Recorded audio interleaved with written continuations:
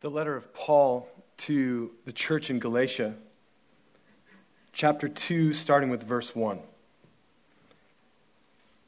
Then after 14 years of ministry, I went up again to Jerusalem with Barnabas, taking Titus along with me. I went up because of a revelation and set before them, though privately before those who seemed influential, I set before them the gospel that I proclaim among the Gentiles, in order to make sure that I was not running or had run in vain. But even Titus, who was with me, was not even forced to be circumcised, though he was a Greek. Yet because of false brothers secretly brought in, who slipped in to spy out our freedom that we have in Christ Jesus, so they might bring us into slavery. To them, we did not yield in submission even for a moment, so that the truth of the gospel might be preserved for you. The word of the Lord. Thanks be to God. Lord, I thank you for your word. Lord, there are people who are here, who are in a place that I've been, where I have questions, real questions, and I remember, Lord, being bound by wrong answers to these questions. And Lord, I thank you for your freedom. The freedom that your gospel gives frees me from me. And Lord, in this moment, I'm asking you to show your freedom infinitely better than I can explain it. But I thank you for your freedom unto your gospel going to all peoples. Lord, in this moment, I silence the voice of the accuser. And I ask for a spirit of prophetic power to be upon the reception of your word today, that you would give us light to understand real questions. Amen. Amen. Welcome again to the Springs. If you're visiting, my name is Peter, and I serve as the lead pastor. Today, we are in week 3 of our Unfiltered series. We're going to answer the third poignant question of our series. We're doing this series in tandem with our campus ministry, with their growth groups and their campus night that meets Tuesday night at 5 p.m. More information in the back about that. We're doing this in tandem with our campus ministry all month here, asking hard questions that the culture is already asking and answering them with honest answers. Today the question is this: isn't Christianity repressive and regressive? Taking us back. Repressive and regressive. Today we're going to talk a lot about what real freedom is. Growing up, I considered myself religious, but I didn't follow the rules because I wanted to be free to do what I wanted. It was as simple as that. I wanted the freedom to make the choices I wanted to make. And here's the problem with that.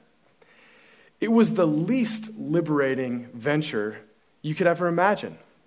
Because I would go after what I wanted, but I would be bound by my own appetites. And it was never satisfying when I would face the one decision after another and continue to be caught up in the same sins and the same appetites that never would satisfy.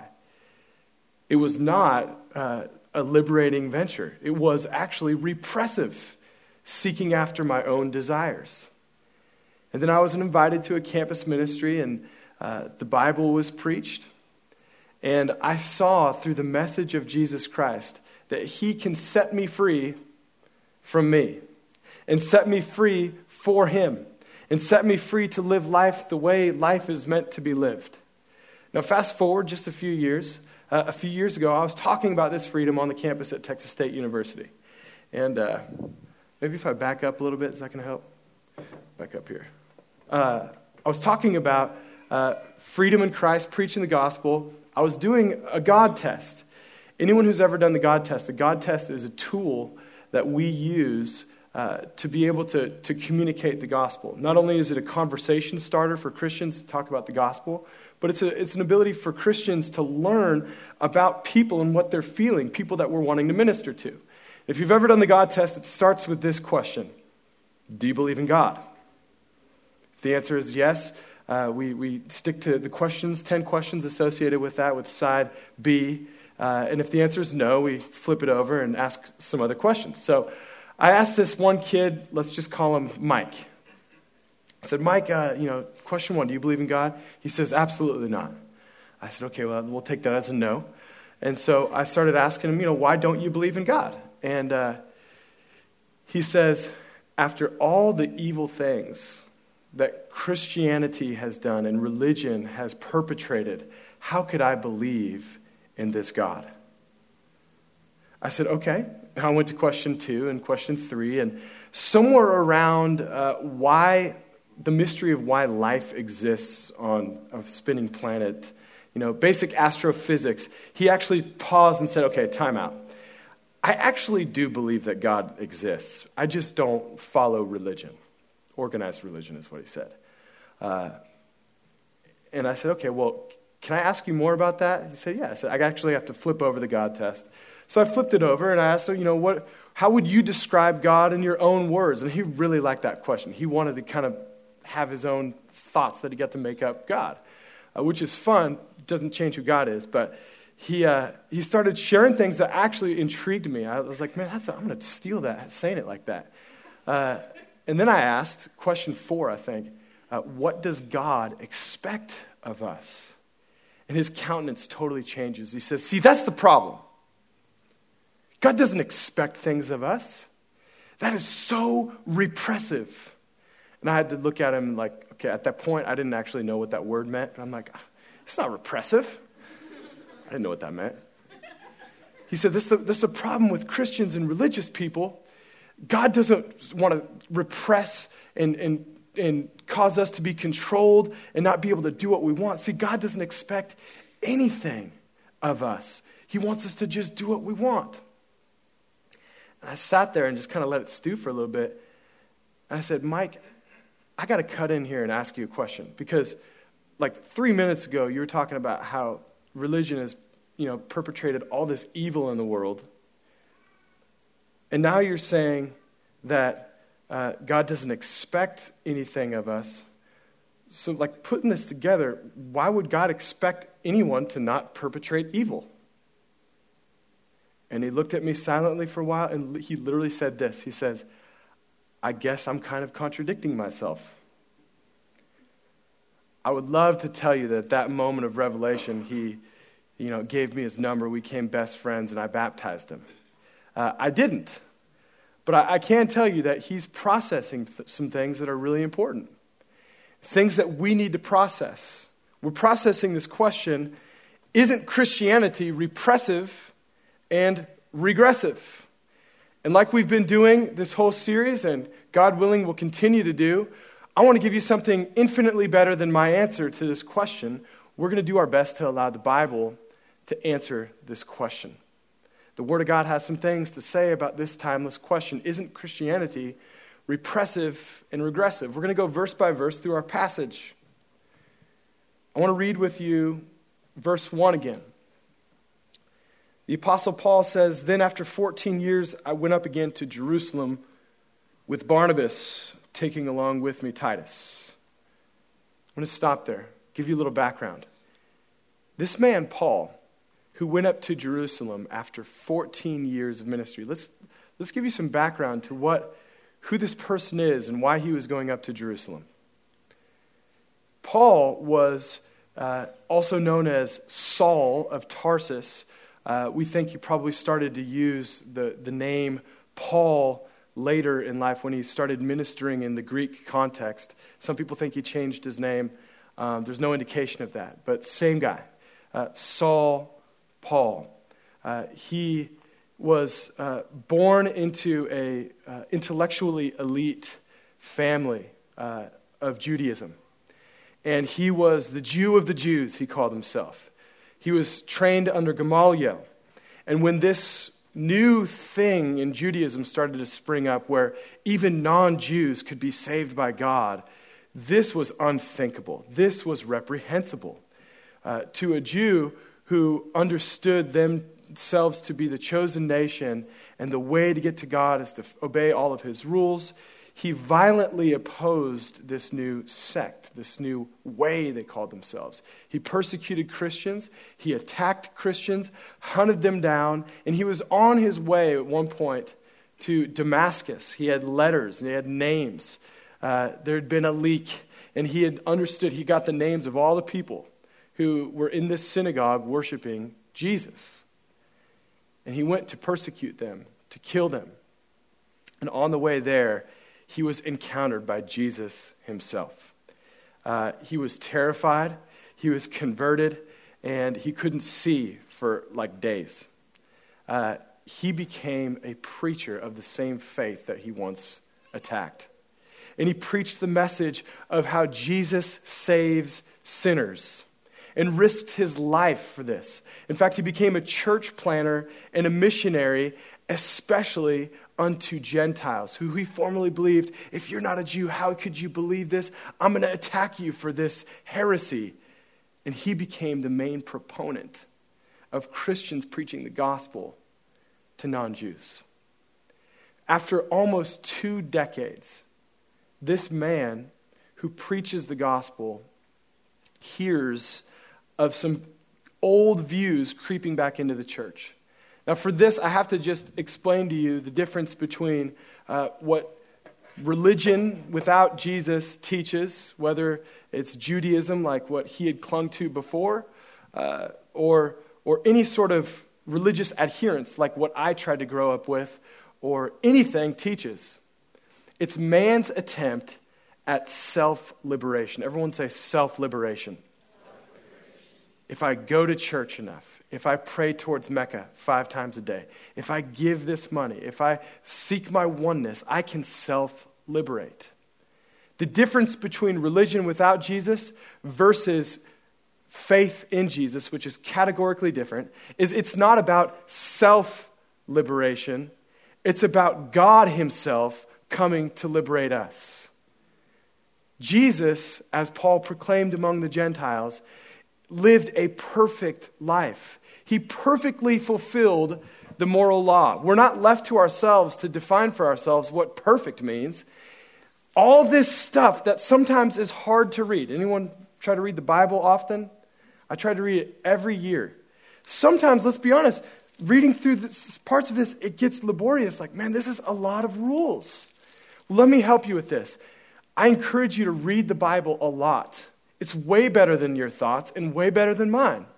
And every time you find yourself at a laborious place, like, man, this is so many rules, just think, Jesus did all of this, and I could never do this. You're reading through this. This is what Paul taught. The liberator of all people who failed to self-liberate comes to set us free. When we can't get to God, he comes to us. This is different. This is the freedom that he had that was being spied out by other religious people. God liberates mankind. All these things Jesus has fulfilled, lives a perfect life. Or when you read in Leviticus here, the law about how sacrifices are made for our imperfection. I mean, there's so many things like the goat or the lamb has to be perfect. Well, think when you read all this, Jesus did all of this too. Because he lived the life we should have lived, and then he died the perfect sacrifice, the death that you and I should have died. This is the gospel. Only a perfect sacrifice can atone for our sin. We are so separated from God in our sin that we can never self-liberate. Our attempts at self-liberation bind us more and sin against God more. And God is so merciful that he would step into that place in Paul's life, in this guy's life, in your life today, in October of 2017, and say, enough with this. I'm going to set you free.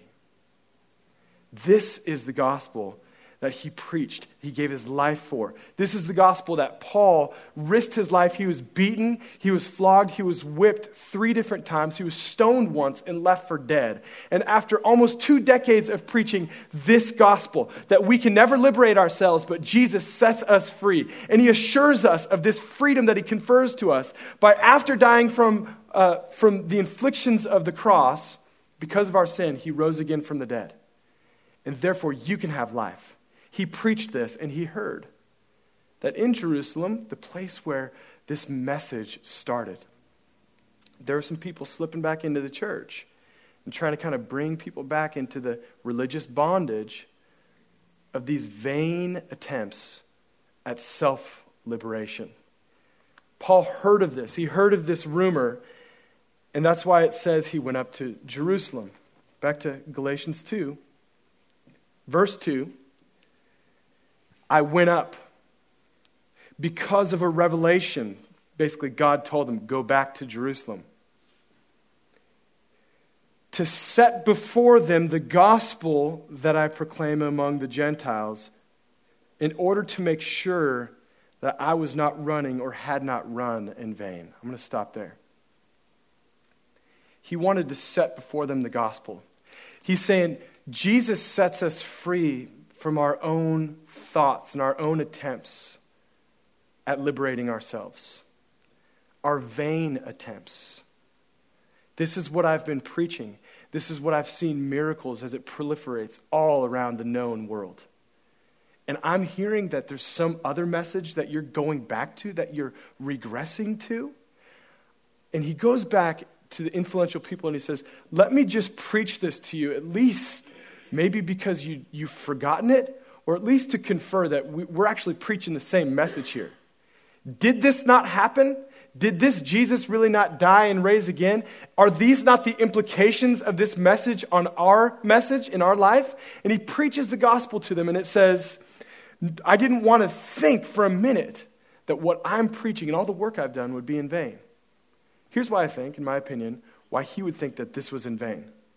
Because if the message of his life is that he is set free from the bondage of religious adherence to an old letter of the law in Judaism, to preach the gospel, to plant a whole church among Gentiles. And the very thought that before he dies, there's kind of like a split. Like, okay, now there's kind of like a Jewish church for Christians and like a Gentile church for Christians. The amount of deflation that would come his way from thinking like, this is what my life leads to, 2 separate churches. He said, no, that would be vain. That would make all this work and the message itself that I preach be lacking. Think about this. The gospel that doesn't break through cultural barriers is missing something extremely important. If we grow up and we say we believe in the gospel, but we cling more to our cultural preferences, we don't have a political problem, beloved. We have a gospel problem. And we're not going to preach the gospel in vain. The gospel sets me free from the bondage of my own preferences. The gospel sets me free so that I can be spoken to at a deeper place. It sets me free so that I can sit and be ministered to through my discomforts or my comforts to something deeper than that which I just grew up with. It has less to do with how I grew up and how God is growing me in a supernatural way. If there's just white church, black church, Republican church, Democrat church, I don't care what wave of nationalism and populism or emotion sweeps through our nation, if there's anything that informs the church more about the gospel than how Jesus set me free, God forbid my work is done in vain. The gospel frees us from ourselves, from our own attempts at liberation. And Paul said, this is not going to happen, where I'm doing all this and it's in vain, because God's word is more powerful than your preferences and your rules, he's saying. So he goes and causes a stink. He goes, and I would love to say that when he goes back to Jerusalem, it was just all good. Like, oh man, yeah, like he straightened him out pretty easily. No, he had some problems with a few people, and he had a stronger word from God that it was problems that he was supposed to cause for redemptive reasons. Verses 4 and 5, he says, in this moment when I'm setting the gospel before them, there was false brothers secretly brought in who slipped in to spy out our freedom that we have in Christ Jesus. These people proclaiming that this is the way to go knew that, man, even the thing that I'm trying to bring people into, there's something better that they have. And so instead of saying, maybe I'll just yield to this message, they're thinking, man, let me just bring that person down. Has it ever happened with you? I've sometimes done that. Oh man, this person, let me just bring them down a little bit, bring them down to my level. No, I need to be free to worship Jesus like them. So these people slip in. This false message of the old yoke of bondage says that they sneak out our freedom we have in Christ Jesus to bring us into slavery. But listen, verse 5, last verse in our passage. To them we did not yield in submission even for a moment. Why? So that the truth of the gospel might be preserved for you. So that the truth of the gospel might be preserved for you. I have one point message that I see from this whole passage, and that is this, that real freedom comes only from the truth of the gospel.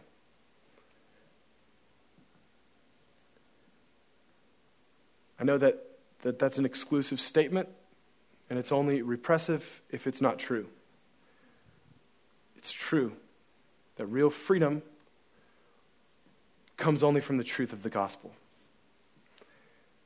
Paul had reason to cause a stink in the church in order to reinforce and further embolden people about the freedom that comes from the mercy of Jesus, to preserve the truth of the gospel. Paul was adamant about this because this message is true. How else can we be set free but by the blood of Jesus? There's no other way. And this exclusive statement is only repressive or unkind if it's untrue, but it's true. Jesus came to save sinners, and I am the foremost of them. Jesus is the only one who has the ability to pay the price to include all sinners like me to himself. And Christianity is only regressive, taking you backwards, only regressive if Jesus is regressive. But consider Jesus' life. He lived a perfect life, full of love, holiness, brilliance, the very breath of heaven. He died a sacrificial death willingly. He rose again from the dead, and for 40 days there was 500 eyewitnesses that saw the man that they knew was dead, very much not dead, and saw him doing miracles and walking through walls. And what they saw, they were willing to be so free that they were willing to die and be tortured for this message that none of these 500 people recanted of. The most logical explanation is because it's true. And after 40 days, they saw him ascend into heaven. Right now, as I'm talking to you, he's seated at the right hand of God the Father. And he will come again in glory to judge the living and the dead. And his kingdom will have no end. I mean, that is not regressive. That is quintessentially progressive. His kingdom will have no end. Our faith is true and it's freeing because Jesus is a liberator and he is free. But the thing that we all do is we subtly All of us. It's not just the people that Paul was causing a stink about. God causes a stink with me all the time about lies and partial truths that I kind of slink into. And I think we tend to embrace kind of lesser false freedoms than the full freedom of the gospel. First of all, I think that if freedom is only found in the truth of the gospel, well, there's a few categories that we accept that are lesser truths in the gospel. There's truthless freedom. Truthless sounds like toothless because it is. Relativism, you have to fully give yourself to this idea that there is no absolute truth. But if you have to make an absolute truth statement to dissuade people from believing in absolute truth, it's kind of confusing and not helpful. And you give yourself completely to a thought that gives nothing back and leaves you alone with your sin. That's not helpful. That's not progressive. Truthless freedom doesn't work. But what we often get caught up in is partial truths that we think that leads to freedom. Here, we see this all the time. Like, Jesus is love. Okay, well, that's true, but that's not all the truth, that Jesus is only love. Jesus is holy love with an H, but he's not holy love with a W. Jesus isn't only love. Jesus' holiness and Jesus' righteousness informs his love. And so anything lesser than the truth in his love is not Jesus' love. Jesus' love is driven by the boundary of his truth. And the truth of the gospel, that freedom is the only freedom that's available. I'll give you an example. My kids have played in yards with fences their whole lives. They used to have a smaller yard with a fence, and now they have a fence, but they play in fences with yards. The reason my kids can play in freedom is because they're in relationship with parents that love them, that watch over them, that care for them. It's the same reason that you and I can walk in freedom with God, because Jesus sets us in relationship with God the Father. That's the reason why we have freedom. But God the Father protects our freedom with boundaries, just like we want to protect our kids to enjoy the freedom of being our kids playing in a yard with a fence. It's not free for my kids to play in a yard where they're just going to run out into the street and get hit by a truck. That's not freedom. And likewise, if Jesus makes us free by being his kids, by being restored to a relationship with God, the truth of his word protects the freedom that he's purchased. It preserves it.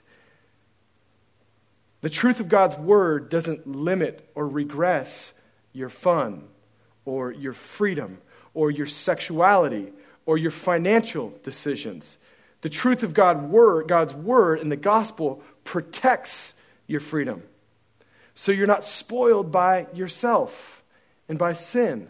Jesus is the only one who can do this. Jesus isn't only love, and Jesus isn't loveless truth either. It's the truth of the gospel that sets us free. I've had so many moments in my life where I've tried to cling to a type of religion that was devoid of the love of God. But Jesus, the whole truth of the gospel, is what preserves us. Real freedom comes only from the truth of the gospel. And the truth of the gospel comes through what Jesus has done for us. And what it sets you free to be and grow in is amazing.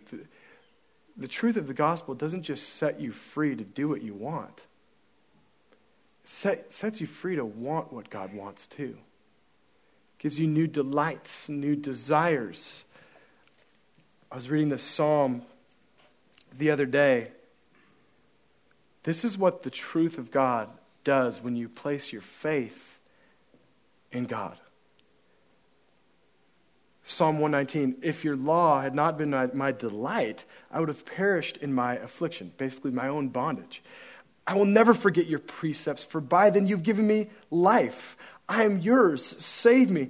I've sought your precepts. The wicked lie in wait to destroy me, but I consider your testimonies, I've seen a limit to all perfection, or in other words, all of man's attempts to self-liberate with rules. I've seen a limit to all perfection, but your commandment is exceedingly broad, meaning that which you think is restrictive is the road that leads to life. Jesus, it's one person. It's just one. But there's one person that sets everyone free, that places their faith in him. I want to go to read you a story from Christian history, and I want to comment on the importance of this first. I think in our culture and in every culture, it's always been important to free yourself from what everyone's arguing with today. We get partial truths about how we can liberate ourselves and be passionate on the right or passionate on the left, but not be right before God with our passion. And we need God to help us, but we need the saints of history to help us have better perspective. So we're not just arguing about the president or football games or things that it's so easy to get divisive about. We need to be smarter and more wise than just our culture around us. I'm actually taking a moratorium on a rest from social media so that I can actually read a little more and connect with the saints of the past. I'm not talking like Dia de los Muertos, like connecting. I'm talking like learning from people of the past. I want to tell you a story about Thomas Johnson. Lord, help us to be like Thomas. 1836, Thomas Johnson was born into slavery, institutional slavery outside of Fairfax, Virginia. At 8 years old, Thomas' mother was sold into slavery elsewhere, and he was torn abruptly from his own mother at 8 years old. At 9 years old, one of his jobs in the morning was to place slippers on Master Bennett's son's feet. And at one point, he didn't know his right from his left. He was a 9-year-old boy, and so he would guess. And whenever he'd guess wrong, he'd get beat for it. And one time, this little boy complained to one of the foremen that Thomas was just not getting this right. Thomas was taken out to the whipping post, his hands tied around the post, and began to be whipped in the back, naked. He turned after the second whip, and he sees Mrs. Bennett to his right, thinking that she's going to interfere and help provide some mercy for this innocent child. But instead, she just shrugs her head at this little boy, like, how dare you? Just, I'm ashamed of you, and walks away as he continues to be beaten. This is 9 years old. You can imagine why this young man grew up dreaming about freedom and escaping to the north. He had tried a few things that would have gotten him killed, if not for an older man, Ezekiel, who was also under the bondage of slavery, that since Thomas had lost his mother, Ezekiel was looking out for him even when he didn't know. In fact, Ezekiel had taken a few beatings for Thomas on multiple occasions. And he goes up to Thomas and he says, Thomas, I'm telling you, boy, you're looking for freedom in all the wrong places.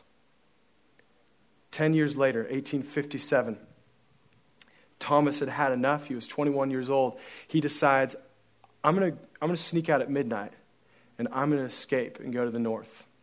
I'm going to make it. And as he's walking by Ezekiel's quarters, he hears a strange sound he'd never heard of. Never heard this sound. At midnight, he peeks in the window to Ezekiel's quarters, and there's a whole bunch of people whisper singing. They're whisper singing praise. It was an old spiritual steal away home, steal away to Jesus. And he sneaks in there, and Ezekiel is leading a secret church meeting. He hears the gospel of Jesus, and he's set free. He talks about the freedom he experienced, and that night he went to bed in peace for the first time in his life. He was born again. Now fast forward eight years, April 2nd, 1865, and Thomas is back serving Master Bennett's son. Instead of putting slippers on his feet, he's putting boots on his feet in the Confederate camp. He's putting boots on his feet so that he can go and fight a war to keep him in bondage. On April 2nd, he goes to sleep, and they wake up. He and Ezekiel wake up at 4 a.m. There's a commotion. They go outside on April 3rd, and the whole Confederate camp is deserted. No one's there. They sneak away and go into the city of Richmond as the Union Army is coming into the city and tearing down the Confederate flag, placing the American flag up on its stand. And he and Ezekiel are embracing each other and crying for freedom. But the story doesn't end here. Because what they do next is just unthinkable. They mount up on horses and they go back to their plantation. This is unthinkable. That this was knowingly putting themselves in risk for last-minute vigilance or retribution. And they go back and they find the plantation completely empty. Everyone had escaped. And as they go next to the main house, they hear this weird sound. So they go in and they hear a woman's voice weeping, crying. Thomas starts to go up the stairs. Ezekiel grabs his arm and says, "No, we're not doing this. We need to go." And Thomas looks at him and says, "We need to go up there and help whoever that is." I think Thomas knew that it was Mrs. Bennett. Thomas walks up the stairs, presses on the door to the master's suite, opens the door, and he hears the cock of a shotgun. And in his face are two barrels and a woman that's terrified and full of hate. She says, "What are you doing here?" And an eternity of time passes. And Thomas says, "Ma'am, we're not here to hurt you. We're here to help you."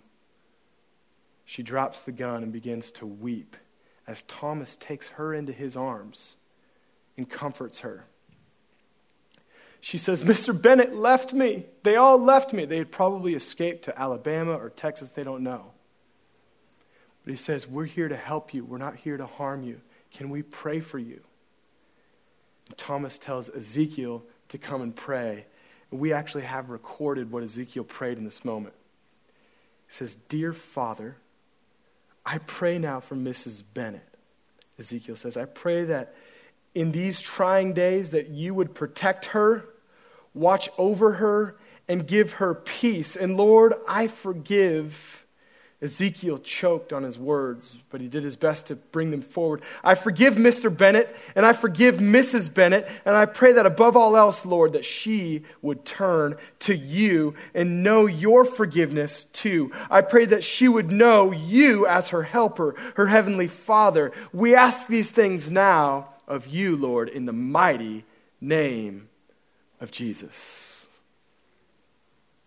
See, for years, there were people held under the institutional bondage of slavery that were the only free people on this plantation.